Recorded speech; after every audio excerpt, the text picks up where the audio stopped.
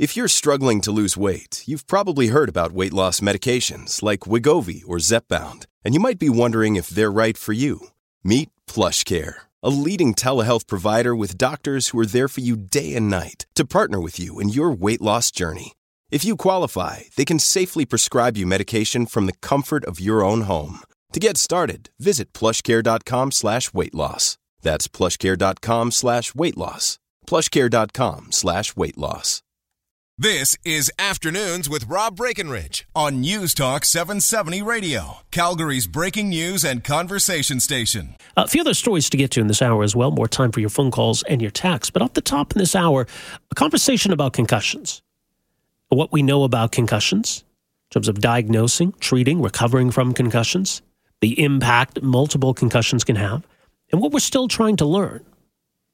Recognize a concussion, being able to more immediately diagnose a concussion, and maybe ways of helping people recover from concussions more quickly.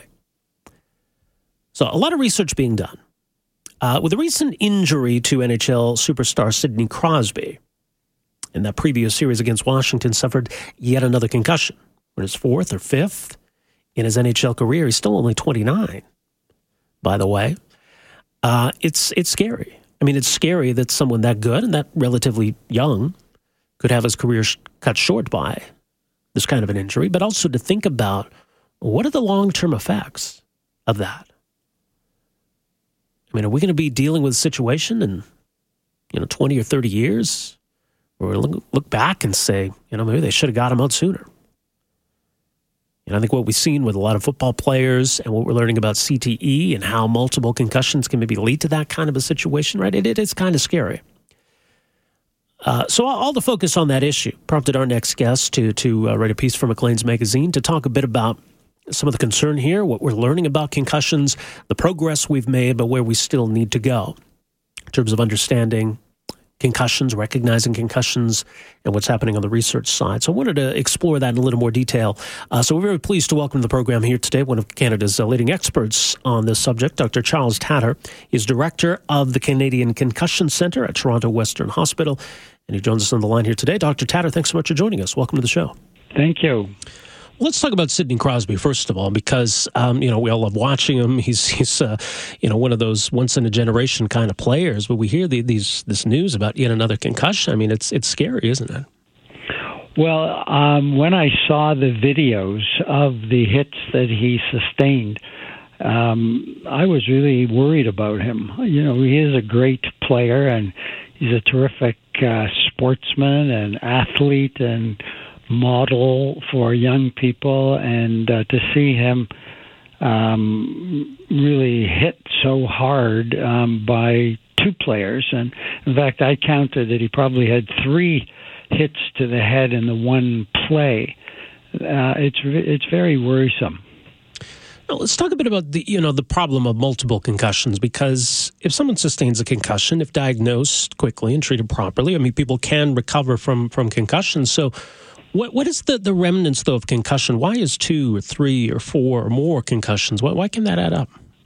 Well, those are all very good questions. And in fact, that's why we developed the Canadian Concussion Centre a few years ago, to try to get answers to those questions. And I'm a little disappointed that we're not farther ahead in our research. But we do know that concussions are cumulative. In other words, the effects build up, and you never really get over the effects of previous concussions. There's always some thing that happens to the brain that makes you, in fact, susceptible to the next concussion. In fact, the next concussion usually occurs with less force than the previous one, and also often lasts longer in terms of continuing symptoms. And we don't know exactly why that is. We don't really understand exactly the change in the brain that makes you more susceptible to repetitive concussions, nor do we understand why some people seem to be able to tolerate 4 or 5 or 6 and others don't. In fact, we have some concussion patients in our study now, which is over 600 people with continuing symptoms after a concussion. Some of them have had only one concussion that continues to produce symptoms for many years. Are we getting better, though, at recognizing the initial concussion? Because, and you wrote recently in Maclean's that, the thinking used to be, this guy was shaken up or he's seeing stars and, just needs to, recover for a little bit and then he's good to go. But do you think now we're better at recognizing what has initially happened? Well, what we try to teach nowadays is that everybody in sports especially should be on what we call the concussion team, which means that we all should learn how to recognize when a concussion may have occurred. So that includes the coach, the trainer, even the referee, the players themselves, the parents. We want everybody to have a knowledge of what are the signs and symptoms of concussions so that they can recognize when one might have occurred. We don't expect all of that list of people to be able to make the diagnosis, but we sure want them to learn to recognize when someone may have had a concussion, and then for confirmation, you send that person to a medical doctor who has the training and expertise to actually make the diagnosis. So it's important for a lot of people to learn how to recognize them. Right. And it's tricky to do. I mean, I had my own situation recently where I was told I had probably had a concussion and should treat it accordingly. But is it difficult to diagnose at times? It is. I agree with you. I think saying that it's a tricky diagnosis is very true. It's not an easy diagnosis. In fact, it's still what we call a clinical diagnosis, which means that it takes an experienced observer to be able to say, yes, that is a concussion. And also, it does take a compliant patient, by which we mean that the person has to own up to the symptoms. So if a kid, for example, is experiencing headache and dizziness and some sensitivity to light, some difficulty concentrating, unless the person tells the observer about those symptoms, they can be missed. Yeah. So we don't have an objective test. Like, we don't have a pressure monitor, for example, that says, that's a concussion.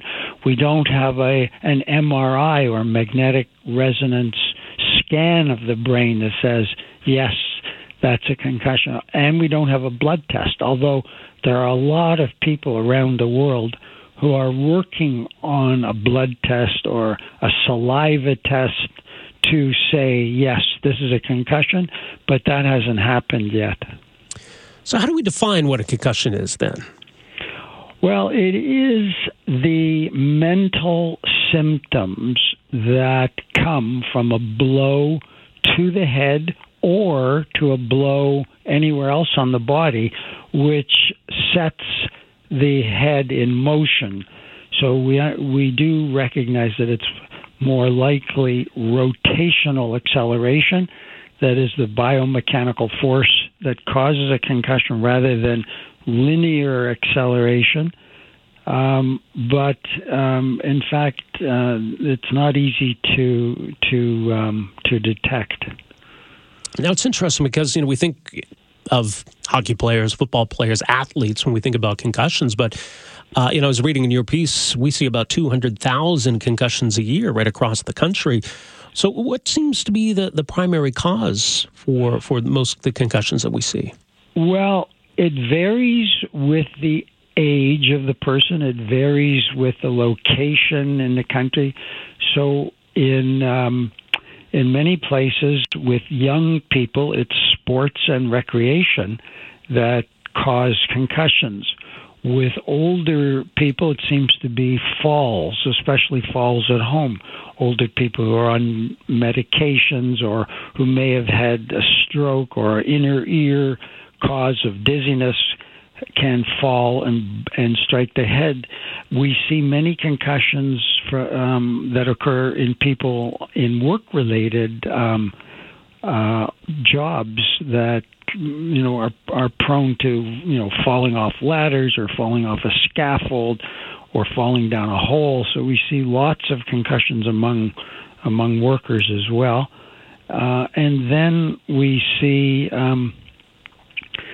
concussions, in motor vehicle crashes. That's a very common cause among all age groups. Mm-hmm.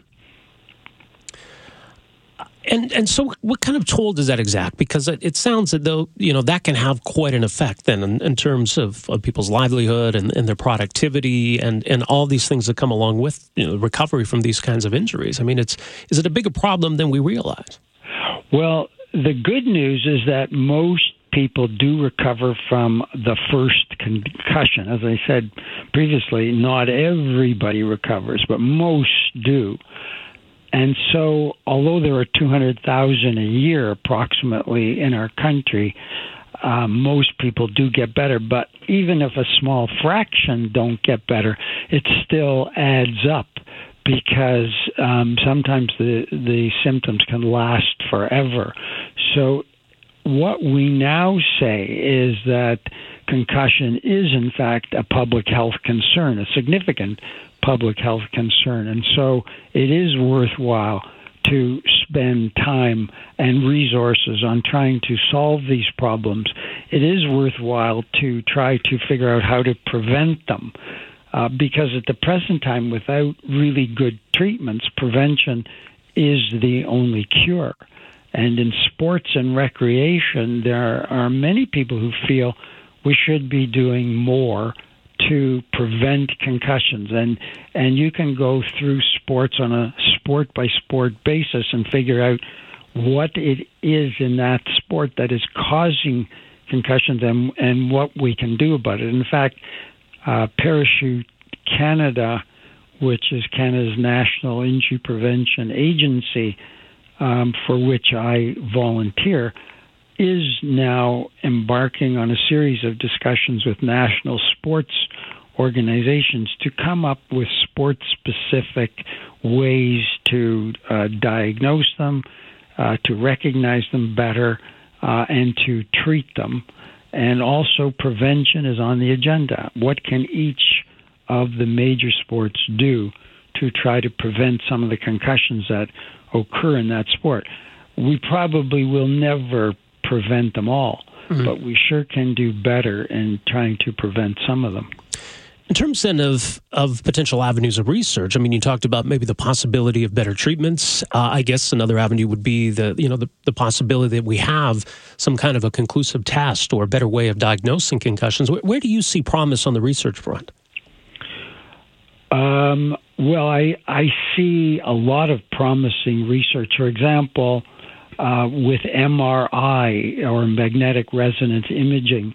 At the present time, even a high-resolution MR does not show the effects of concussion. But I am hopeful that some of the newer applications of MR, for example, with larger magnets or with the use of chemical imaging, we should be able to do better.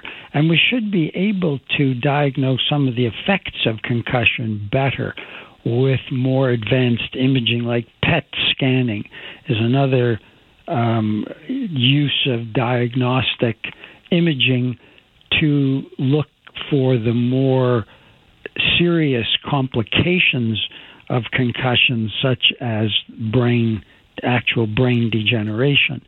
So we're looking at being able to detect the abnormal proteins that accumulate in the brain as a result of repetitive concussion. So that's very hopeful. We're also, getting closer to having a biomarker such as a blood test or a saliva test to help. If you have a heart attack, for example, and have a blood test, we can get a lot of information about how serious the heart attack is, when did the heart attack occur, just from blood tests. So we're hopeful that someday we'll be able to do the same with concussions, but that day has not come. Indeed. Well, we'll leave it there, Dr. Tatter. Really appreciate your time here today. Some great insight on an important issue. Thanks so much for this. You're very welcome. There you go. That is Dr. Charles Tatter, Director of the Canadian Concussion Centre at Toronto Western Hospital, University of Toronto, one of the country's leading experts on concussions. Our number here, 403-974-8255. I've got a few of the stories to get to. We'll do that in a few minutes. Stay with us. Afternoons with Rob Breckenridge, starting at 12:30 on News Talk 770 Calgary.